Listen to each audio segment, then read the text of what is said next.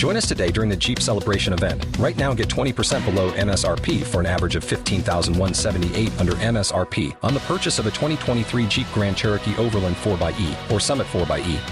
Not compatible with lease offers or with any other consumer incentive offers. $15,178 average based on 20% below average MSRP from all 2023 Grand Cherokee Overland 4xE and Summit 4xE models in dealer stock. Residency restrictions apply. Take retail delivery from dealer stock by 4/1. Jeep is a registered trademark.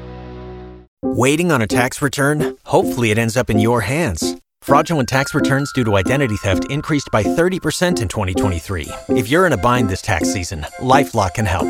Our U.S.-based restoration specialists are experts dedicated to helping solve your identity theft issues. And all LifeLock plans are backed by the $1 Million Protection Package. So we'll reimburse you up to the limits of your plan if you lose money due to identity theft.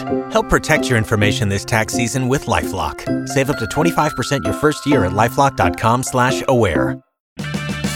Purchase new wiper blades from O'Reilly Auto Parts today and we'll install them for free. See better and drive safer with O'Reilly Auto Parts. O'Reilly Auto Parts. This is Real Ghost Stories Online.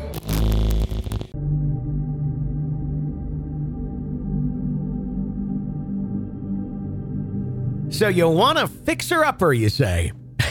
A lot of people, with the advent of HGTV and all of the fixing up type shows that exist, think this should be great. Look, they got it done in 30 minutes. In reality, it's weeks and weeks or possibly years. In some cases, taking on a fixer-upper, it's not the easiest thing in the world. Trust me, been there, done that. But it can be very fulfilling. It can be very fun. Can be very exciting to see your work if you're up to it and you have the skills to do such things. But what about a fixer-upper that's, beyond just, repair a little bit here, repair a little bit there, more so this place is really old, super storied, lots and lots of people have been through here, and maybe this is a little more than anyone can take on unless you are owning a construction company of some sort. That's what we hear about in our next story. A couple and their kids move into an old plantation-style home, thinking, we're going to fix this place up. We're going to make this our home. We're going to put some positivity into this place.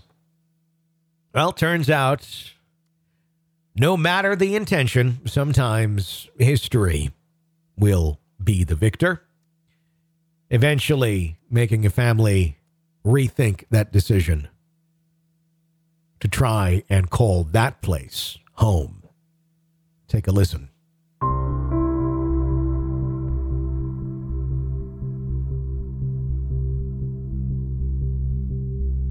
Mom, wake up!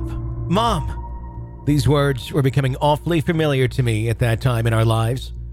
The year was 2005, and we had moved into an old southern plantation-style home as house sitters for friends and business partners of ours. Our home in Tarpon Springs, Florida, sold unexpectedly to one of our neighbors who knocked on our door one day and offered to buy it.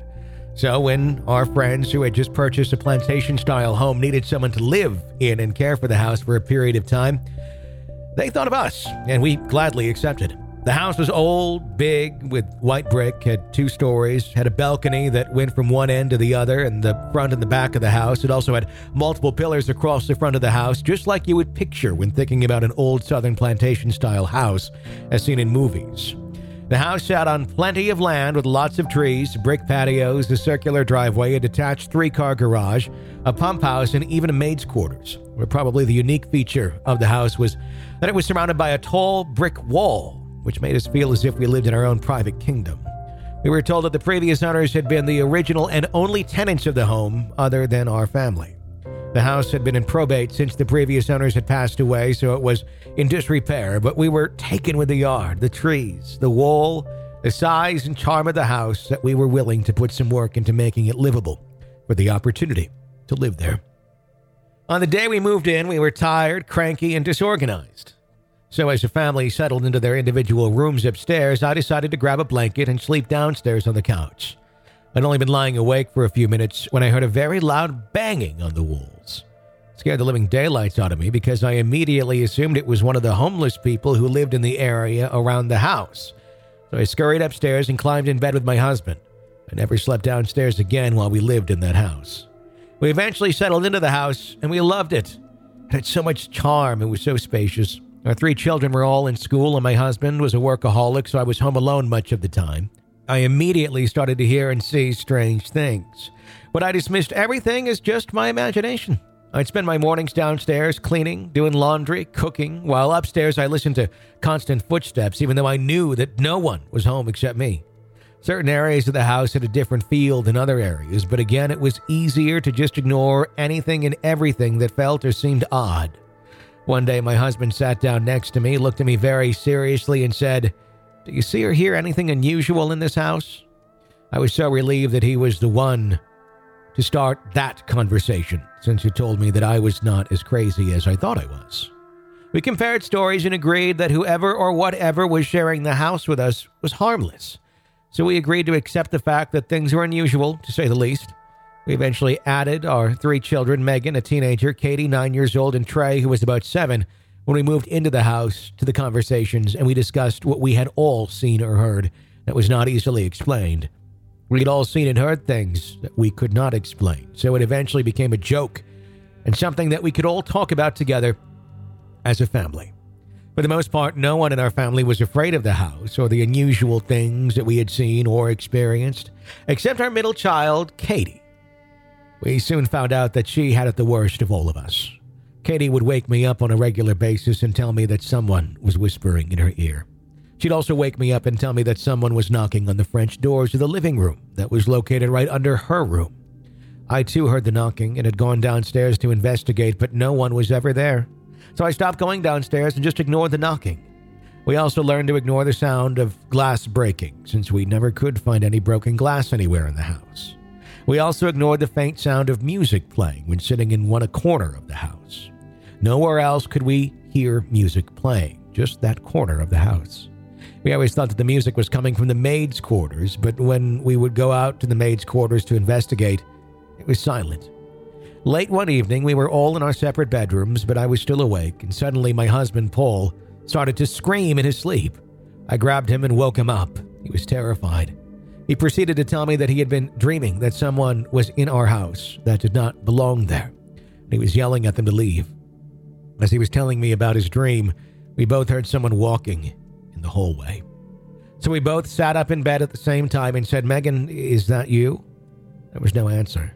But right at that moment, Paul and I both witnessed a figure walk from the kids' bathroom in the front of our bedroom door and down the stairs. I jumped up and ran to the kids' room to make sure that they were okay, and Paul grabbed a baseball bat and followed the shadow down the stairs. We both assumed that Paul's dream had been a warning that someone was indeed in our house. All 3 of the kids were in their rooms. Katie and Trey were asleep, and Megan sat up in bed when I opened her door. I asked her if she had seen or heard anything, and she had not. Paul followed the footsteps downstairs but found nothing, and when he checked all the doors, they were locked from the inside. So whatever or whoever we saw did not leave the house. We searched high and low but found no one. We were rattled to the core, but we eventually went back to bed, still wondering what on earth we had just experienced. Despite the incident with the shadow figure, the whispering in Katie's ear was the most troubling thing that we'd experienced. When she would wake me up saying, Mom, wake up, someone is whispering in my ear again," I felt helpless because there was nothing that I could do to help her. So I'd walk her back to her room, tuck her in bed, and pray with her for peace and for God's protection. The rest of us never experienced any whispering, so Katie eventually asked if she could switch rooms with our youngest, Trey, who had the smallest of the bedrooms, and he gladly agreed. Trey never woke me up to tell me that he had heard anything. So whoever had been talking to Katie either only wanted to talk to Katie, or Trey slept harder than Katie and never woke up to hear anything unusual. Katie also stopped waking me up after she traded rooms. To this day, Katie still covers her ears when she sleeps, even though we moved out of that house years ago. We eventually told the owner of the house about the strange events and experiences that we encountered in her newly acquired income property. She was not amused. She'd experienced similar circumstances in another house that she had lived in years earlier, so she did not even think to question the validity of our stories. She asked our opinion on what to do with the house after we moved out, and we all decided that it would be best to tear the house down because it had foundation and settling problems. She wanted to develop the land under the house anyway, so after we moved out, down came the house. As we were packing to move out, my daughter Megan yelled down to me, "Mom, come upstairs. There's water pouring out of my ceiling fan, and it's running on my mattress." All I could think was that we had enough going on with the move to deal with Megan's overreacting to something. So to appease my daughter, I went upstairs just to find out that water was literally pouring out of her fan like a faucet. The bed indeed was ruined. I stood there looking up in disbelief, and all I could think to say was, "Thank God we're moving." We ended up having to throw her soaked mattress over the railing of the balcony onto the driveway below because the mattress was full of water. My husband said that the air handler for the air conditioner was most likely in the attic above her bed and probably had a leak. So that was the unofficial reason for the water coming through the fan. Either way, it was an excellent reminder that it was time for us to move. A few years ago, I was back in Florida and decided to drive to the property to see if the new owners had developed the land or not as they had planned. It was a beautiful day, so I parked my rental car, got out and walked the property. I could still see signs of our family there, such as the remnants of a tree swing. I walked and thought about all the good and bad times we had on that plot of earth, but suddenly I began to smell something very foul.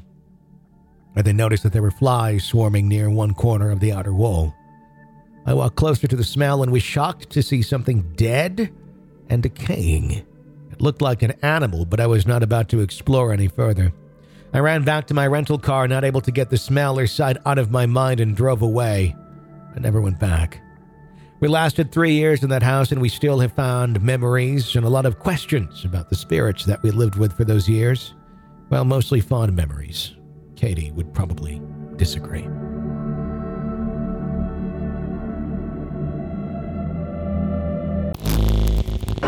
This is Real Ghost Stories Online. Want a commercial-free experience of the show with access to the world's largest audio archive of ghost stories? Sign up at Apple Podcast right now and try it for 3 days free.